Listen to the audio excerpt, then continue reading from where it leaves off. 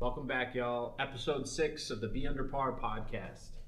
I'm very excited to say today, got a buddy, a client, a friend, Matt Gilbert. Welcome, Matt. Hey, thanks for having me. Yeah. Excited. So, Matt, I'm going to just jump right into it, right? Mm-hmm. Before we start talking about fitness, before we start talking about goals, let's talk about a little bit of your experience so far in the golf industry, right? So a little bit of background of when you started, Yeah, absolutely. So my golfing background, I started a little bit later in life, as I know a couple of us have here at least. It was probably, my junior year of high school, I think I actually started playing golf. I played baseball primarily prior to that, and then realized not as good as that. Baseball wasn't going to play in college or anything, so I needed a new sport. Picked up golf. Basically, right when I started playing golf for real, I got a job at a big box golf store, Golfer's Warehouse in Hartford, right after high school. Worked there for 2 years. That's where I really got into the equipment end of it. Started to learn how to fit clubs. Worked there for 2 years. From there, then I went to school for golf. Actually, I went to the Golf Academy of America in San Diego, or Carlsbad, more exactly. Did that for a couple years. Came back home, worked another year or so at the Golfer's Warehouse chain. Then from there, I became a tech rep for TaylorMade, which I've been basically doing for the last 9 years now, I think. So from about 2007 or so, I've worked in the golf industry. And I started playing in about 2005, I think. That's awesome.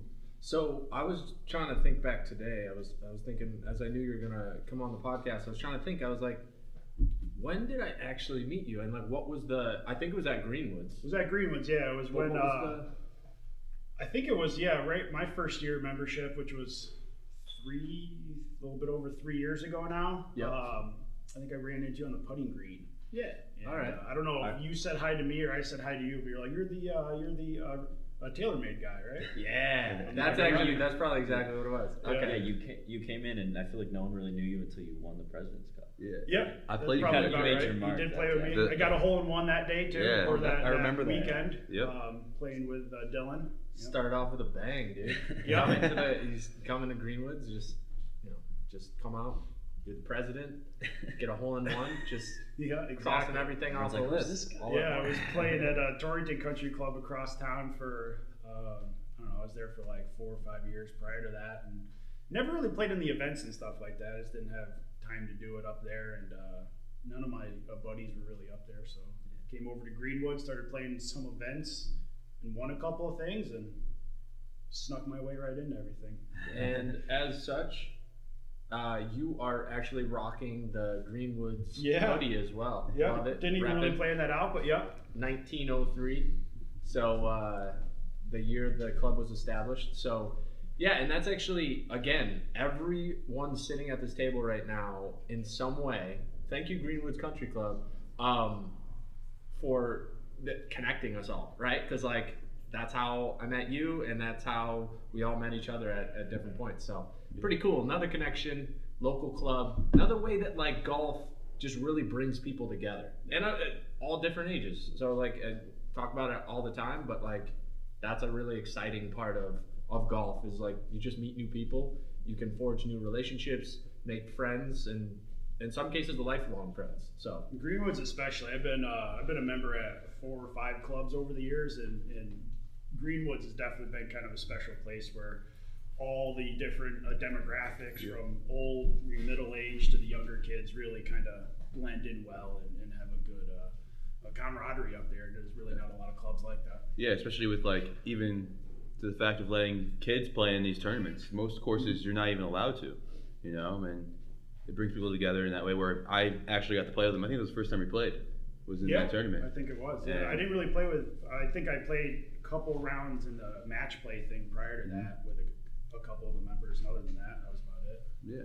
That's awesome. Yeah, and I think, again, that just speaks to the reason, or one of the things why growing the game of golf is like, I think, such a good thing, right? Because at so many, again, not to just reiterate or the same point, but it brings people together, and it's going to bring people together that are from all different demographics, right? So that's one of the biggest things. There's no other game that really you can get outside, be active, and also just hit such a wide range of ages and different backgrounds. Lifelong. So, and like we were saying in the last podcast, I mean, we're all very different people. We like different things, but golf is the thing that is probably the reason why we became friends.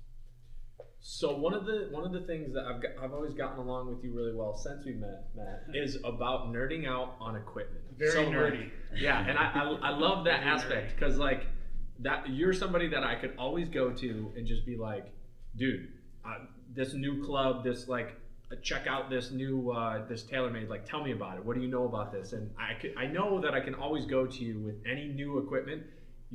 If you haven't heard of it, you've heard of something similar, and we can always talk about it. So I've always enjoyed that part of our friendship, just being able to always bounce ideas off of you about technology, new clubs, whatever it is. If it's golf related, you usually have some semblance of an idea of what it is, and so I always go to talk to you about all that stuff.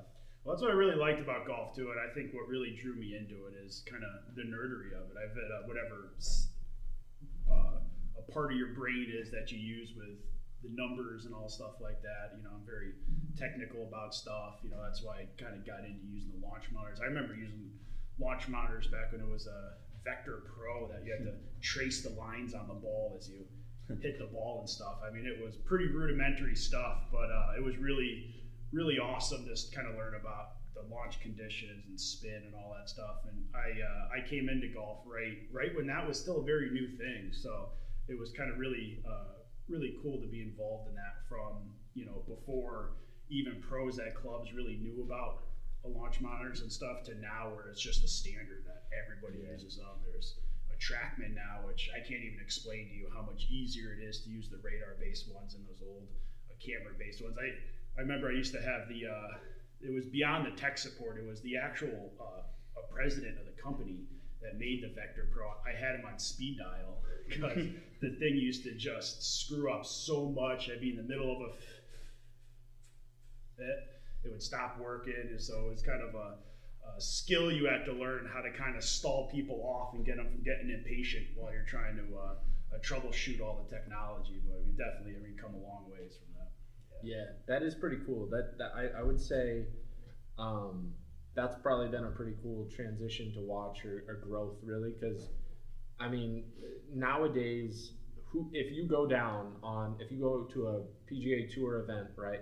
Unfortunately, not this past year would you have been able to, but if you've been to one, especially in recent years, go look down the range. If you want to watch these guys practice, every single guy has either their own TrackMan, their own GC quad, or both. Like I just watched a Phil Mickelson video on Instagram the other day talking about hitting bombs, right? So, and he had a GC quad and a TrackMan, and he had the understanding to be able to differentiate why he was getting different numbers on each, where the club head was picked up in the swing, and why, you know, it was like at impact, I think, for the TrackMan, and then the GC quad maybe captures it before impact, so you'll be a little bit quicker. I might be getting those two confused. I think it's the other way around. Yeah, you have the right idea. So, but anyways, the point being just the fact that it gives you a better hold on your game. So, you know, it can make you very well informed. You can know your own numbers, something that was never able to be done before. And it's a pretty cool thing. Well, what's cool really is how widespread all that stuff is. Because like you said, all the pros have that stuff. So pros have been having the TrackMan for a while now, but you know, it's an expensive piece of equipment, you know, $26,000 or whatever it is. So, you know, the pros for a number of years have been using that stuff, but how readily available it is to just the average golfer out there is what's really cool. Sure. Kind of like I said before, you know, it started when it was just only a couple places in each state or whatever it may be even had the ability to have a launch monitor. Now, any demo day you go to, more or less any pro that has a pro shop, any golf store, there's all a good quality launch monitor that's there for use, and a lot of times at no charge as well too, which is really some valuable information you can get out of it for sure. That's awesome. Bobby Gage always says that golf's a numbers game. You know your numbers. Yeah, it can help get your clubs dialed in. So I got a question for you. And something that would be interesting for people that are relatively new to the game, have been playing a long time, it really doesn't matter, right? So unless you're a really high level, right? Unless you play at a high level, for the most part, do people in your experience, do people really know, like, we'll call it bag mapping, right? Do they know their yardages most times? So when you do a fit, for instance, they don't. They have no idea their yardages. Right. So that helps a lot. Like having, so we picked up just in the performance center now. We have we started off with a sky track, which I know is it's in one of the entry level for indoor use. It's pretty good. Yeah, exactly. For the value you get, the numbers are pretty spot on. I've put a TrackMan up against it, the one at my boss's place, and for indoor use, like I said, it's pretty bang on. It's just when you get the outdoor use that you start to not be as. Why good is with that? It, but I think it's the kind of laser based stuff of it. I haven't really tried to use it outdoors too much, but I don't think it really will even work in direct light. Yeah. Do you have to put like a tent up? I've seen that. If you put up a tent and you have that like overhang, like in Arizona or Southern California, they have a lot of those on the ranges. Yeah, they do. It will kind of work there, but if it's in direct light, I don't believe it will actually work. Yeah, I know they do demo days up at Torrington, and they have the net set up for those. Mm-hmm. Yeah, and so I want to ask you more about that too. So fitting wise, how important do you think? So, because again, for anybody listening, if you're new to the game or if you've been playing for a while, how important, as someone that has done fitting for what you said, like 7 or 9 years, somewhere? So I've worked for TaylorMade for 9 years, 9 but I years. mean, I fit clubs Before that, too. Yeah, from 2007 on. So what's that? 13 years now, something like that. Yeah. So how important do you think it is for someone to, and like, what's the process? So like, help someone that's never been kind of able to, get fit or thought that it was important, right? Yeah. Break it down for us a little bit. Like how important? Yeah. do you So think it's vastly important to be fit, but also sometimes people put a little too much emphasis on it and think that at any skill level, especially like a beginner level, it's still very important to get fit, but you don't want to like go too nuts about it and make sure that everything's perfect, because golf's never going to be a perfect thing. So it's very important to be fit, but you don't want to obsess too much about it. And I feel like that's where most people are. They either go absolutely bonkers about it and are obsessed about getting the perfect fit, the perfect launch angle, the perfect spin rates on every club, or they don't even think it's a valid thing. I would say getting started in golf, most important to get fit is more of a dynamic fit. I think the right length to the clubs, I think length is probably the number one thing. Lie angle as well too, but also too, especially starting in golf, I don't like to adjust lie too much. I've seen too many times people, with like an over the top swing, which a lot of beginners have, a lot of all types of golfers have. They'll start getting fit into a 3 or 4 degree upright club and then added length on top of that. And that's just gonna make you want to come over the top even more with it. So, the number one thing I think is getting the right posture with that and getting the right length of club so you can maintain that posture in your swing. Then get down to the lie angle. Now this is mostly in the irons. Driver with length as well too, except with the driver length. Most players are playing too long of a driver now. I play my driver about 3/4 of an inch less than what's standard. So really the driver in the woods, it's as long of a club as you can consistently strike in the middle of the club face, which if you can't consistently strike the middle of the club face, you should go as small of a club as you're comfortable with. And then from there, once you get it dialed in to having a pretty consistent swing with that, then that's when you would start getting into the real kind of launch conditions on it, start to worry about the spin rates and stuff like that. Yeah, I think especially with new golfers, their swings are going to change too.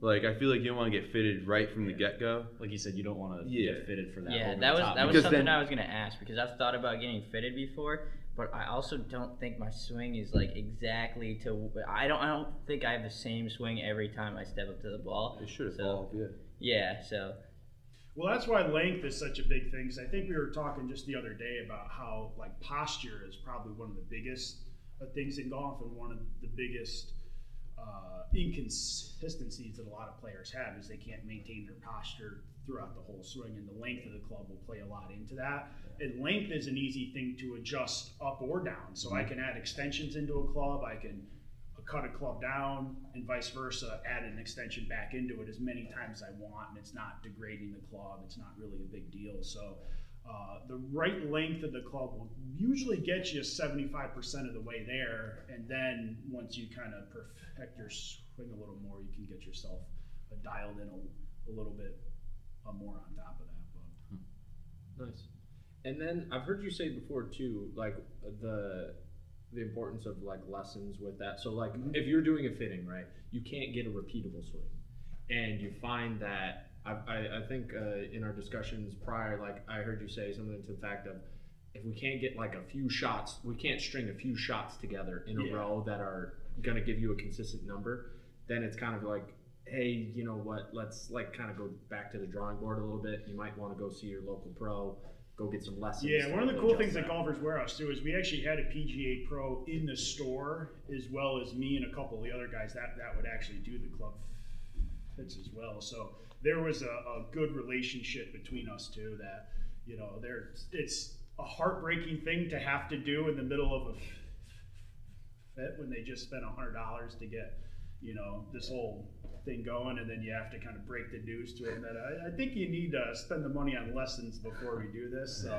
that was another skill I had to learn and break the news a couple times, but it really is kind of a good progression with that. And yeah, I mean, you don't need to have the most repeatable swing, but you need to string 5 or 10 good shots in a row, you know, and that's getting into the launch monitor stuff too. And like I said, the good and the bad of the launch monitor stuff is some people get too zoned into that stuff where all players should hit on the launch monitor just to see, you know, because especially with, you know, these days you can go to a demo day and there's no cost to do it. If you can't string a bunch of good ones in a row, it doesn't really matter anyway. But don't put too much emphasis into that. That's why, you know, go get fit in the term of what I'll call a dynamic fit, the length, the lie, the grip size especially. The grip is very big, a big aspect of the club. And make sure you're playing the right style club. You know, I've seen so many people come in and, you know, they're 12, 13 handicaps. Now they want to play blades because they just, you know, broke 80 one time at their local course, and now they want to do that. So, you know, make sure you're playing the right style club. Make sure, you know, especially these days with the adjustable drivers and woods, you know, they really do make a big difference in it. So making sure that you're not just playing around with it, that you actually understand what these adjustments are doing, and you go to a person that actually knows how to fit the clubs like that. You know, that's the step one. And then once you get kind of tuned into that, then you can go a little bit more advanced with it. That's good. That's good. Actually, you saying that about the 12, 13 handicap coming in and wanting to get fit for a blade or want to play a blade, it made me think of a few good golf memes, like first time breaking 80, and now I'm ready for a new set of TW, you know, blades. And obviously that's a bit overkill, but like that is a tendency of golf. Like we want to like get the next thing, like like what are the pros hitting, you know? And in most cases that's like you shouldn't even be concerned with what the pros are hitting, because that's another. Yeah, I've hit the TW blade a bunch of times, and a lot of pros. It's not a good one. Yeah, you're not a lot of pros don't play. Yeah. I know Bobby, like Bobby doesn't play he doesn't play blades. He has he's the now they have the half and half where it's like half sets. Half, like I know I have title TP not TP AP2s. They're half and half, and I switched over from the AP1s because I think I have that problem with too big, almost too forgiving. Yeah, there's so many different options now at every different step of the way. You know, I did that as well too. You know, by the time I was a decent enough a golfer, I literally had, it was way back in the day, it was a combo set of Cleveland CG1 and CG2 irons. So if anyone was around then, it was much before your guys' time here. But those were very small blades, and the top end from 7-iron up was a cavity back, but it was, I mean, not much of a cavity back on it. So I thought I could play those. I played them for about a month and then realized that I can't. I remember I hit one good shot with the 9-iron, and all the rounds that I play to them. And then I'm like, yeah, I probably shouldn't actually do this. And then it went the exact other way. I worked for Ping for a while too, and I whatever year it was, I played the Ping G15 irons, which are the big, oversized. Anyone from a absolute beginner golfer to I was about a 5 handicap at the time, and I hit those irons great. And I've slowly been kind of going down to a little bit of a smaller club, but still, I've always kind of geared or played my best golf at least with a little bit more of a game improvement club. I just depends, I think, too, not your skill level, but your swing as well. You'll see a lot of pros play big cavity backs as well too, and for me, I've always had a pretty steep swing. I've never struggled with like a divot or anything, and if anything, I'll get a little bit too steep, and the club will dig a little bit. So when I get a blade or a smaller player's club with a really small hole and a sharp leading edge on it, that thing's going to dig right into the ground. So I just have too steep of a swing to really play a player's club like that. So I'll always do better with something with a little bit of a wider sole that will help kind of launch the ball up in the air a little bit, and vice versa. You may be a couple strokes worse than I am, but because your swing plane and everything, you may actually hit a more player style club with a smaller sole even better. So you really got to kind of give all the different styles a try, and it definitely does help with a knowledgeable person there to help kind of guide you in the right direction and line. I think that's the key. That's a good point that you brought up there too. Is it really should come down to the person, the player themselves, right? Don't be, well, you're a certain handicap, you can only hit these. This is the only.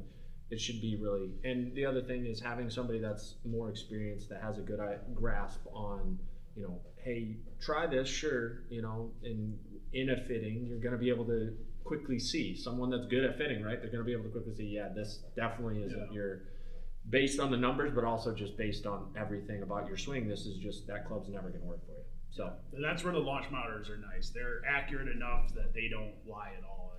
A lot of people don't like to see what the real numbers are because they don't realize that 7 iron that they're using is only going 119 yards right now. But the numbers are the numbers; they don't really lie, So yeah, that's a good point too, because a lot of people have unrealistic. Oh yeah, I hit my driver about 260, typically, and then you find out, oh, you carry it 210. The problem is most people, when you ask them what your average length is of whatever club it may be, they quote their best shot that they ever hit. Yeah. And then they don't take into account the conditions either. It's a little bit downhill. It was 20 miles an hour downwind, and it went this far. Usually, I think with the irons, they're a little bit more accurate with that. So I'll normally never really ask what their driver goes. I'll ask, what's your 150 yard club? And generally speaking, you'll actually get a pretty accurate response off of that, just because there's not the ego with that. And I'm not asking how far do you hit your 8 iron. Sure. So it's all, that's stuff you learn over the years too. It's how to ask stuff to kind of avoid that, because if they just say the club that they hit for that yardage there, it's a little bit more accurate than trying to prove that, I can hit my 8 iron 160 yards. Yeah. I think that ego thing comes in too with those people that want blades, right? Like they're like, ooh, I played good this day, like you said earlier. Yeah, my favorite line from people who don't golf, when they come to me, they're like, oh, Connor, I went golfing, I hit a drive like 330 yards. I'm like, no, you didn't. Yeah, I hit the ball a pretty long ways, and I've only hit it 300 yards a handful of times maybe, and I've hit a couple of them where they're like, oh, that's easily 300, and I actually walk off the yardage on it, and you're like, it's 278 on that one. You're like, that's really all it is. Yeah, that's definitely something I don't know. I have no idea what my yardages are. It's really a guessing game when I'm out there. But I do know that 150 club. That's like a 6 iron for me, which it's a little high, but it's what I hit. I know what I hit. It's not an ego thing, so. I remember I used to hit 7 iron from 100 when I was like back in the day. Dylan was banging 3 woods from 150. I was banging. I had my top flight 5 wood. I love that thing, man.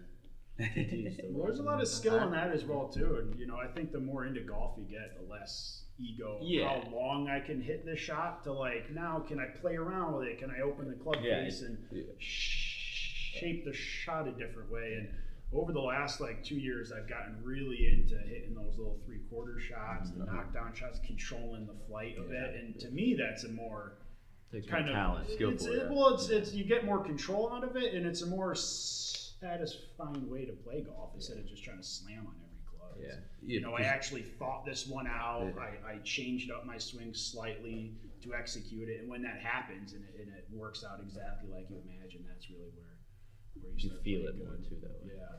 That's pretty cool too, because it's you have like a bag of tricks to play basically, where you can pull out different types of shots. When you have that, I mean, golf is going to require, because you play a ton of different courses, right? Mm-hmm. It's another game where you have the ability. The weather is going to dictate what kind of day you may have too. If it's really windy, right?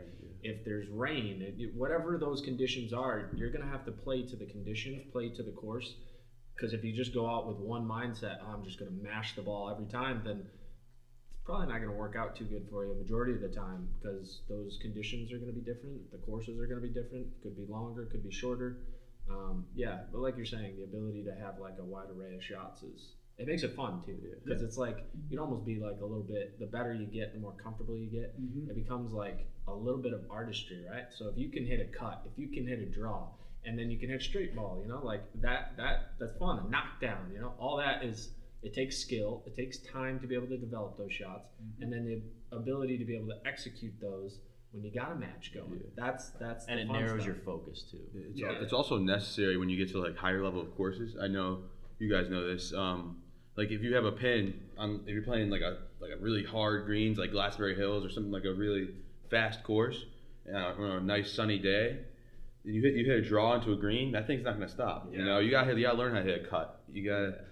Depending on pin locations, you hit a draw into a pin location, it's good, but it's only land right next to the hole and off the And back. if you're hitting a shot and you know you're going to fade it, you just open the whole course up to yourself. Because if you say you don't fade it and you aim a little right, you're fine. If you fade it, you're in the middle. If you push it, you're on the left. So DJ's been doing. He had the hooks in the beginning of his career. Now he eliminated the entire left side of the course. Well, that's the key. If you can eliminate one big miss, like you said, you can play a lot easier than the other one. Just understanding your swing. So now that we've stated it's not as important to mash the ball every time, in the same breath, everybody, as Phil Mickelson would say, wants to hit bombs. So long, straight bombs, right? So, and that's, in saying this, I'm bringing this up to you, Matt, because we've been working for, I think we're in our either 13th or 14th week of working together here in the Be Under Par Performance Center.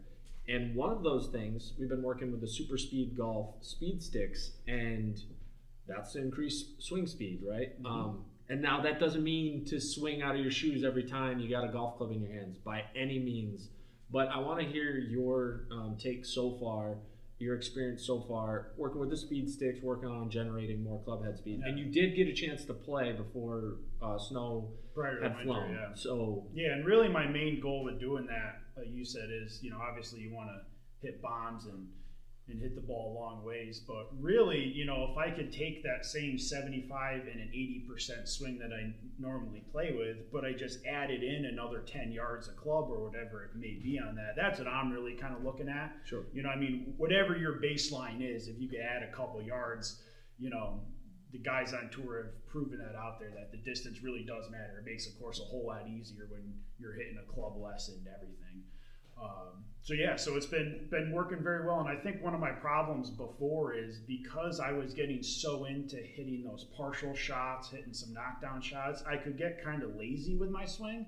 You know, I've hit as many bad shots trying to swing not as hard as I can as I have going, you know, more or less as hard as I can at it, because you kind of lose your body in it. You know, I don't really use my lower body as much if I'm not trying to really go at it. And working with the speed sticks, you know, to try to, you know, I've never really, to be honest with you, tried to swing truly as hard as I can. You know, and the speed sticks, it's kind of the idea is you give it 110% and see what your speed really is.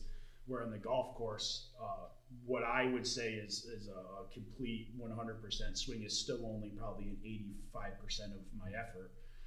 That it's really taught me to kind of tap into the rest of my body, you know, using my lower body, really kind of pushing off the ground with it, that kind of ground reaction force they would call it, we've been doing a lot of lower body work on top of that. And yeah, I think that's going to be kind of the biggest pickup that I'm going to have off of that is how to use my whole body in the swing, even when I'm not really going at it as hard as I can. Sure. It's been fun to watch too, in this, growth / transformation, and just really trying to get in the best shape for golf, right? Nobody, a lot of times people overlook the fact that the better shape that you're in, that can really help your golf game. Now, if you have a really fit guy out there on a golf course, that doesn't mean that he's going to be good at golf. But if you have somebody that already understands how to play the game of golf, and which you do, and you can play the game of golf well, so it really, if implemented properly, can only benefit you, right? And like you're talking about, the ability to bring up your baseline. So it's not about swinging as hard as you can on every swing. That's, unless you're a long drive guy and you're really just trying to generate distance, that's typically not going to be a winning strategy for you. In fact, it's just going to lead to a lot of frustration most times. And I think, like you said, building that foundation though, to be able to bring up that baseline is the key. So part of the things since we started work together, really work on the core, right? Work on the core, work on the lower body. If you're generating more speed, you're going to be propelling or pushing into that ground force. You may have heard that term quite a bit, but if you look at a lot of the smaller guys on tour that are able to generate a lot of power, they're able to use the ground to be able to press off, to be able to get that force, right? To be able to unwind and really unleash on the ball while still being able to hit the center of the club face a majority of the time. You watch JT, he's coming out on, he's getting literally airborne. Example, yeah, right? He's completely off the ground when he hits the ball. But then you watch somebody too, he's another good one. For he sure. actually puts holes in the ground on the range. For sure, and it's that torque. He has a lot of torque and ground force. But then you also look at someone who has used fitness. Again, I'm gonna bring up his name, Phil Mickelson. It's really impressive when you see someone of his age that's getting older. And if we had rewound maybe 15, 20 years ago, and you're talking about someone in his 50s being able to hit the ball well over 300 yards, average it, that's mind-blowing. That's the most impressive thing with him is, he's been on tour for how many years now? 26 years plus now. Crazy. And, you flash back to 2000, 2001, him versus now. He's more fit and better shape. He hits the ball longer ways, and he's a better golfer at 51 years old now than he was at 25 years old. And, it was definitely a little bit of an inspiration for sure. Yeah. He's a big user of the speed sticks too. Yeah. Yeah, and another thing too, I was watching the same video that we're talking about, because another thing to think about, right? So as you generate more club head speed, it's not like your body is just magically going to be able to take that force, right? So the golf swing in general is going to be a lot of force put on the body. It's a lot of stress put on your joints, your back, your knees, all that, right? So one of the things that I thought was pretty interesting was something that Bubba Watson's been doing for years, and somebody who also generates a ton of club head speed, is able to work the ball, hit it really long. But one of the things he does is he relieves that pressure on his lead knee, right? Yeah. Because one of the things is, if you try to stay super, everybody wants this particular look, or I don't want to look funny or weird.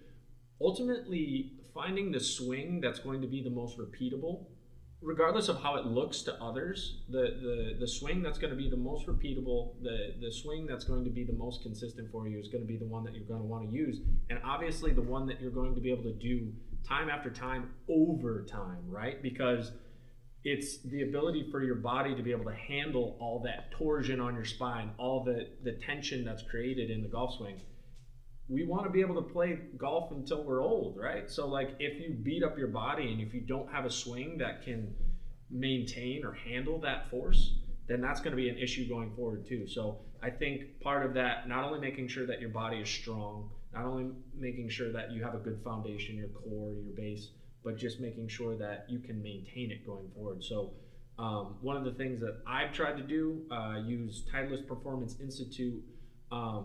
They have a lot of really good stuff to be able to find and work your swing to be able to be the best swing possible, and also work with your physique and your body to be able to, hold up while making these swings. But I think that's a really important point, is to the fact of being able to maintain it over time. And Look at Gary Player. You see, they're every year at the Masters, Gary Player, Jack Nicklaus, they're still hitting pipes down the fairway, you know? For sure. Hitting pipes. Hitting pipes. Hitting bombs. Yeah, no. Hitting A bombs. lot of those Ceremonial old guys have a very Yeah. sound swing. That's Well, there was a not post bad the for other your day, body. a PXG post with a Gary Player. He was doing the leg press and he was doing sprints and stuff. And I think he's like 81 years old now. 81. Or something like that. And, he was doing more work than I am now. so we're in 2021 now, guys. It's a new year. I'm actually excited for the upcoming golf season and, making the best of this off season so far. And we got Dylan here too, Dylan, we've been working together as well. So how has it been going so far for you too? Like how? It's great. I'm cutting some pounds. Me and Matt are cutting some weight, and what do you call it? What you said the first time I went out and played after using the swing sticks, I was all over the place. Because I got out there and I started swinging like I was swinging the speed sticks. I was like, oh, I'm gonna swing it so fast. I did the it was like exact same block, thing. It did not hook, work good. like whoa. But once you learn to control it and hone it in a little bit, it makes a huge difference. At least to me. I know we went down to Florida. Now I was hitting like 5 irons, 10 yards further than I was before, and I'm only, how many weeks are we in? You're just, I think, like maybe a week behind. Matt. So Yeah, the first 9 holes I played after I did the exact identical thing with that and swung exactly like I was using speed sticks. I didn't play like incredibly bad, but I don't think I hit the middle of the club face once. Nice. And then the next day I went out and played another 9 holes and then just played my normal golf, not trying to swing hard, going back to the way I would do before. Ended up shooting 200 par on 9 holes there. And one of the big things, I gained a little bit of a distance. It was later in the year too, and the big thing about kind of understanding the distances but not being locked into that one distance for each club is, especially up here in Connecticut, playing late in the year in the cold and stuff, you're not going to hit the ball as long as you do in July. Yeah. It's just the temperature and the way the ball compresses and everything is just not going to work. But I was hitting the ball what I would have expected to in July, which tells me that if I'm doing that in cold winter months up here, that I've gained a good amount of a distance with it, and then actually utilizing my body and being able to turn through comfortably, getting the extra range of motion. It made being able to kind of release the club and keep the ball on line just incredibly easy while I was out there. So if I can keep working on that and get the range of motion to not where I need to turn as much as I can to completely release my body, but I have enough range of motion just to get a comfortable turn, and I do completely release my body. That's a big deal. Yeah, and when you get that taken care of, like you're starting to hit the ball more consistently in the middle of the face, it feeds into the rest of your game. I feel like it makes everything just feel so much easier. You're not stressing. You're not trying to make up and down on 6 and 9 holes. You're playing 9 holes.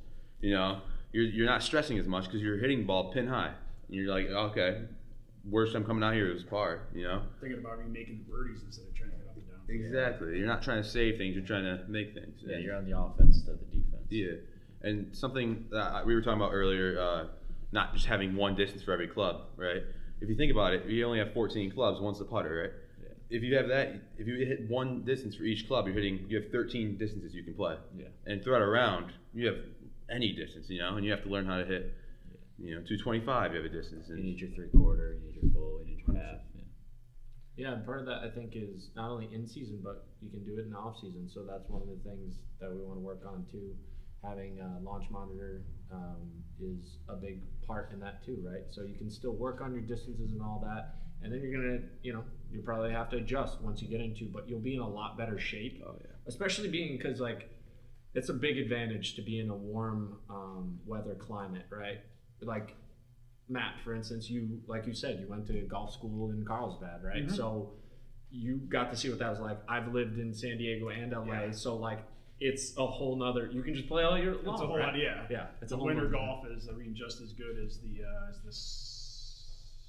summertime golf. It's definitely awesome out there. It's true. But I mean, so I think it's not going to be the same, but the one like fight back that we have to living in a cold climate, right, is you can hit indoors. You can use launch monitors. You can use technology, and that's pretty cool that we've gotten to this point where it's now, commonplace, like you were saying. Like, well, I honestly think playing in different types of weather conditions, it makes you a better golfer too. Yep. Like, out there, you're 70, 75 degrees or so every day. There's really no rain. There's no huge wind. You get a little bit of wind off the ocean, but it's not big. But around here, a couple years ago, I think every round I played was in the pouring rain. I had to learn how to deal with that. You get days that it's 25-mile-an-hour wind. Read Indio or read downwind. You play in the cold where the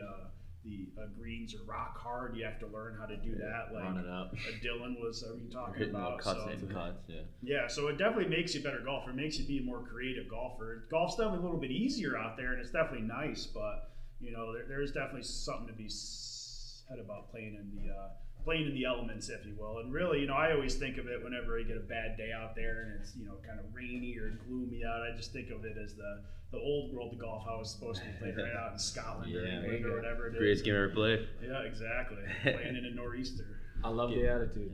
Yeah. Gives you a little bit of an advantage over the Floridians. Right? Yeah. And also California. the cool thing about having the monitor now is even in the summer, you have a tournament the next day. You don't have to just sit inside all day if it's pouring rain. You can right? still go check your numbers. You can still come in and check your numbers, hit your shots, and get ready. That's true. Yeah, I'm excited for this year. I'm excited to see you guys implement your new physique / new swing speed, and just see how it transitions going into a new year. Like I said, it'll be fun to just see what it is. I'm also looking forward to some matches. So we've talked about it. We've talked about it a little bit, but we really need to get on the fact of like starting a little mini league. I was gonna say, when you do like an organized, like every few weeks or however often you want to do it, invite some different people in and stuff. That'd be cool. That. I think it could be a lot of fun. And I think we've been talking a couple different golf courses in the area. Yeah. Do some club matches and stuff. I think the idea too is just the fact that we've been talking about this for a few years.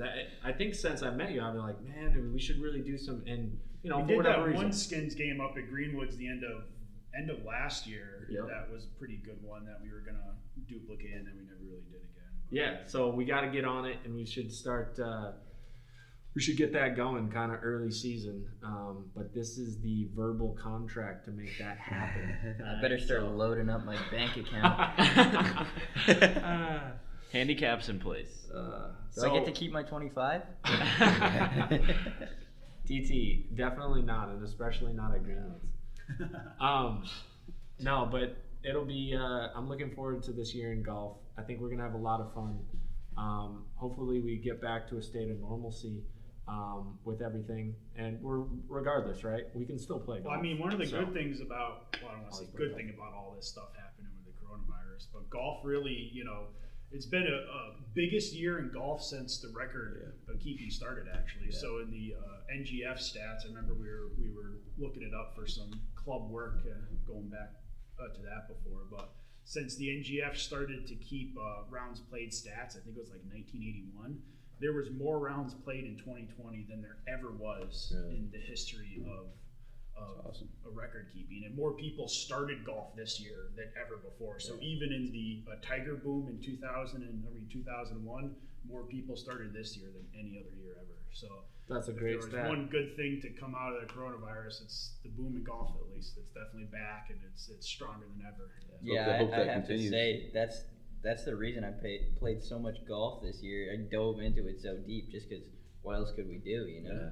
I think we know personally probably 5 of our friends from high school who used to make fun of us for playing golf. Now they play golf. Yeah, and I hope it continues. I think it will, honestly. If you teach it, you give it a little. It's like blood in the water, shark stomach. Oh man, Sure hopes. It's like crack, dude. You pick it up a couple times, you start hitting some good shots, and I couldn't leave the course some days, but Man, we were there until like 9:30. We started implementing Mojo's glow balls. We were like, let's get this going. 9 Well, to that's what I 9. would tell everybody when they'd walk into the golf store and ask, oh, I'm starting off, I don't know what I want to buy.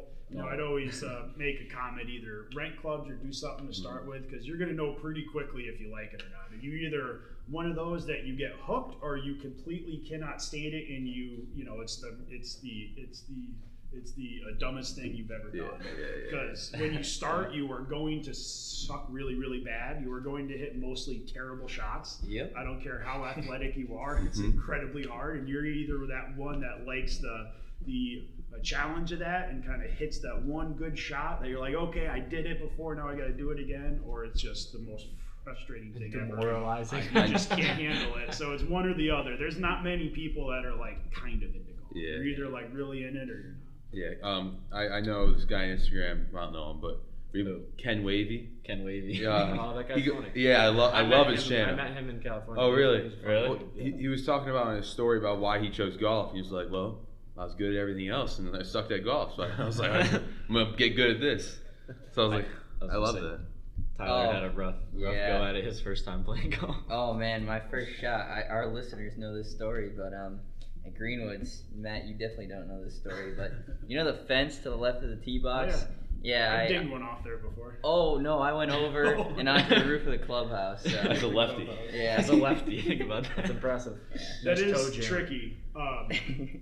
Luckily, I didn't do it, but one of my buddies actually has a similar story. Actually, Chippeney Golf Club. I don't know if any of you guys have ever played there over in Bristol. So number 1 tee, the clubhouse is right there, and it kind of sticks out a little bit. Oh, yeah. And the hole's wide. I mean, if you hit it down kind of the left side of the hole, which you should, you're not really that close to it. But it's a wide enough hole that you could slice it pretty badly and almost go over the corner of the clubhouse and still be all right on that hole. So my buddy there, and that was one of the big spots that the high school team played there. So I think Bristol Eastern, it was their home course, but the Torrington team was there too. So it was a big match. And the Torrington team was there. We were in high school, me and my buddy. We were not on the team, but we went out and played there after. Everyone's standing on the patio watching us play. We know most of those kids out there. I hit a decent drive. My buddy gets up, slices it right into the clubhouse, bangs it off like some stainless steel thing on the roof, makes the loudest noise ever, bounces like back onto the tee, just grabs the ball and runs. It was like the most embarrassing thing for him ever. It's hilarious. Yeah. Does he play golf now? He still does a little bit, yeah. I don't think he played much this past year, but he still does play golf. That's great. Hey Matt, I want to thank you for coming on the Be Under Par podcast, man. It's been a pleasure. Thank you for having me. It was a great time.